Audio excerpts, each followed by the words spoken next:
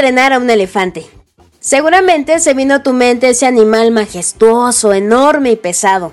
Bueno, pues si no tienes a un elefante de mascota, no te preocupes. Hoy platicaremos de uno más fuerte y poderoso que habita en tu mente. Quédate hasta el final para conocer cómo entrenar a tus instintos, tus emociones y a tu razón, de acuerdo a una analogía que ha ayudado a millones de personas. ¡Bienvenido!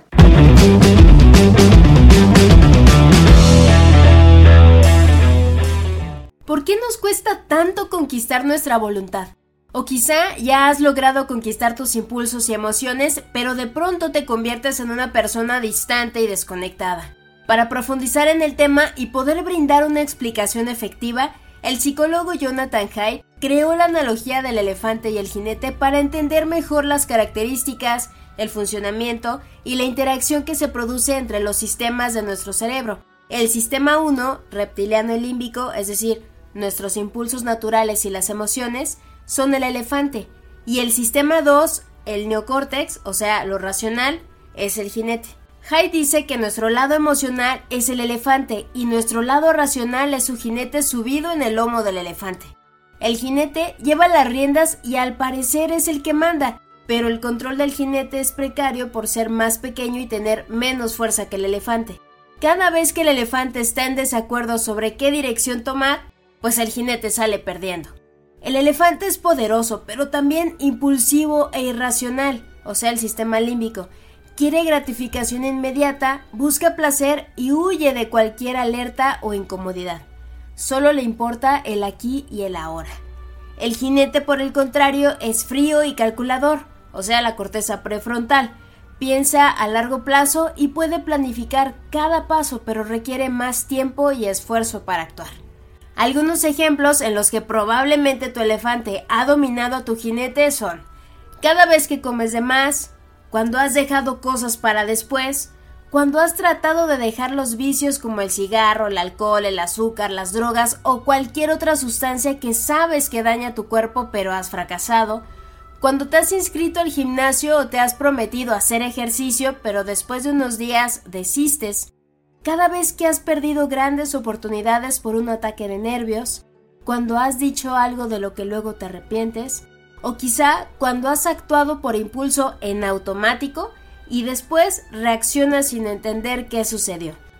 Y así podemos irnos con una larga lista de situaciones en las que posiblemente se te soltó la rienda del elefante. Pero no te preocupes, a todos nos pasa, y justo se trata de aprender cómo controlarlo. Como decía el filósofo chino Lao Tse, el que domina a los otros es fuerte, pero el que se domina a sí mismo es poderoso.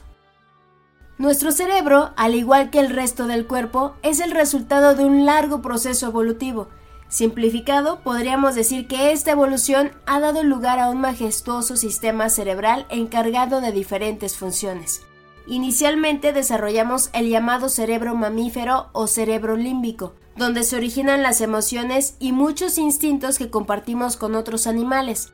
Las emociones representan una especie del sistema operativo rudimentario que nos guía hacia decisiones razonablemente buenas en un mundo salvaje.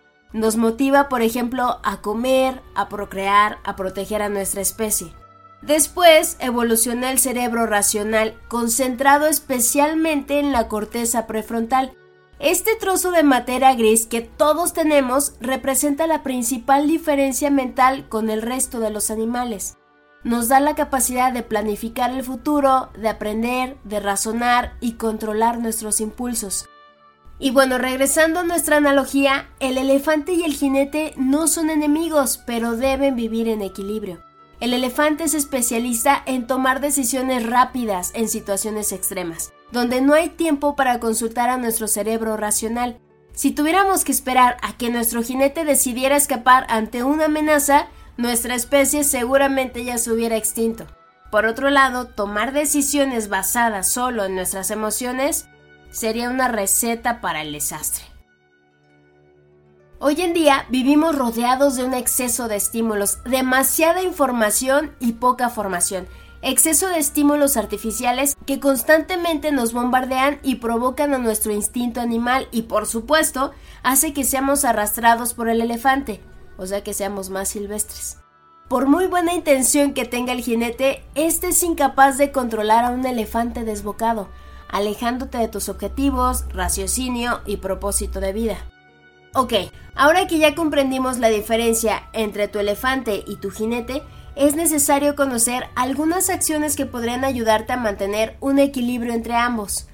Aquí te dejo algunos tips. Échale lápiz, pon atención porque probablemente esto te va a ayudar.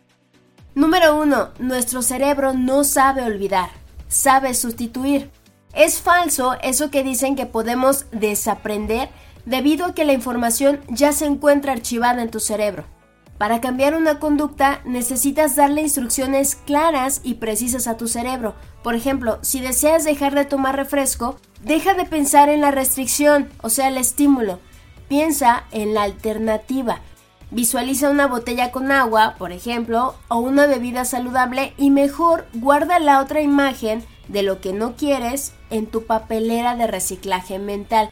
Así es como funciona el cerebro, es como si fueran carpetitas de archivos que las vas guardando, las vas archivando porque ya no las ocupas, pero eso no significa que no sigan ahí. Número 2. Dale a tu elefante momentos de escape o de relajación. Apapáchalo. ¿Qué significa? Aprende a tomar pausas para relajarte y bajar los niveles de estrés. Mira, cuando te estresas, tu cuerpo libera una hormona llamada cortisol, la cual en exceso es la responsable de graves consecuencias a nivel físico, psicológico y conductual. Más adelante hablaremos a detalle del cortisol, pero lo que te quiero compartir el día de hoy y lo que te puedes llevar son algunos tips para poder bajar el cortisol en tu cuerpo. Por ejemplo, salir a caminar al parque, conectar con la naturaleza, cantar, reír, bailar, abrazar, aprender cosas nuevas, viajar, meditar, hacer mindfulness, desconectarte de redes sociales, dormir a tus horas, hacer ejercicios de respiración, recibir un masaje, buscar terapias de relajación, etc. Tu mente necesita reiniciarse de vez en cuando para mantenerse sana y no perder el control. Número 3. Educa a tu jinete con información que le ayude a tomar mejores decisiones. Aprende sobre gestión emocional, asertividad, hábitos saludables, conducta, productividad, administración del tiempo, liderazgo, desarrollo humano, sentido de vida y otros temas que le puedan ayudar a comprender mejor qué es lo que sucede en la mente y cómo tomar mejores decisiones y relacionarse con su entorno. Algunas recomendaciones de libros que seguramente te pueden ayudar son El hombre en busca de sentido, de Viktor Frankl, Encuentra tu persona vitamina, de Marian Rojas, Líder 360, de John Maxwell, Cómo ganar amigos e influir sobre las personas, de Dale Carnegie, Hábitos atómicos, de James Clear, El club de las 5 AM, de Robin Sharma. Y bueno, la realidad es que cualquier libro de estos autores es súper recomendable. Y bueno, hay más libros que te puedo sugerir, pero nos tardaríamos muchísimo en este episodio, así que te invito a que visites mi newsletter Mente y Crecimiento en LinkedIn. Te voy a dejar aquí en los comentarios el enlace para que puedas ir a visitarlo. Número 4. Conviértete en tu mejor versión. La ecuación perfecta para lograr tu mejor versión es conocimiento más voluntad, más propósito de vida y todo esto multiplicado por la pasión. Como dice la psiquiatra Marian Rojas, puede que tengas la voluntad, pero si no tienes el conocimiento, es probable que no vayas en la dirección correcta a tu propósito de vida. Si tienes conocimiento y voluntad, pero no tienes clara tu misión en la vida, posiblemente tampoco avances lo suficiente. Y si tienes conocimiento, voluntad y propósito, pero te falta la pasión, es muy posible que tras el primer fracaso o viento poco favorable desistas, porque no hay algo que realmente te impulse a seguir adelante. Dice también que una persona con voluntad llega más lejos que una persona inteligente. Entonces, es importante que integres estos 4 elementos en tu vida. Número 5. Voy a parecer comercial, pero me vale. Esto es importante y te lo repetiré cada vez que tenga oportunidad. Haz ejercicio. El hábito de hacer ejercicio libera dopamina y serotonina en tu cuerpo, neurotransmisores encargados del placer y la felicidad. No importa la actividad que hagas, caminar, correr, nadar, ir al gimnasio, saltar la cuerda, lo que quieras. Hacer ejercicio libera en tu cuerpo BDNF, que es factor neurotrófico derivado del cerebro. Esto es una proteína que desempeña un papel importantísimo en la proliferación, en la diferenciación y en la supervivencia de las neuronas. Es decir, cuando más activas estén tus neuronas, más cantidad de neurotrofinas producirán y esto a su vez generará mayores conexiones entre las distintas áreas de tu cerebro. O sea, que la consecuencia será que tu cerebro va a funcionar mejor, va a tener una mejor memoria y vas a tener un mejor estado de ánimo. Aparte, se ha demostrado que hacer ejercicio físico tiene efectos súper positivos para prevenir muchas enfermedades crónicas y trastornos neurodegenerativos como el Alzheimer, el Parkinson, las demencias, el TDAH, entre otros. Y bueno, como ya sabes, hacer ejercicio por supuesto que se va a ver en tu aspecto, vas a ver el resultado en el espejo y eso también se siente padrísimo. Entonces, por supuesto que te conviene hacer ejercicio por donde le veas. Si no lo quieres hacer a lo mejor por apariencia, por verte bonito, bonita en el espejo, por lo menos sí hazlo para cuidar tu cerebro. Número 5. Cuida tu alimentación. Más nutrición y menos inflamación. Como decía Hipócrates, que tu medicina sea tu alimento y el alimento tu medicina.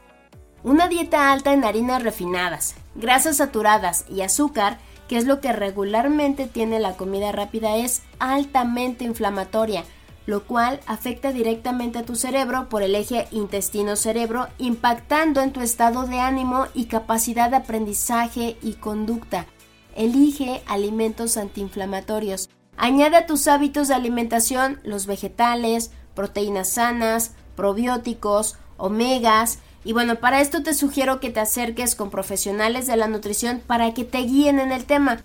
En los comentarios de este podcast te dejo el contacto de la nutrióloga Liney Ortiz, quien estará pronto en Netas Mentales para compartirnos sus conocimientos.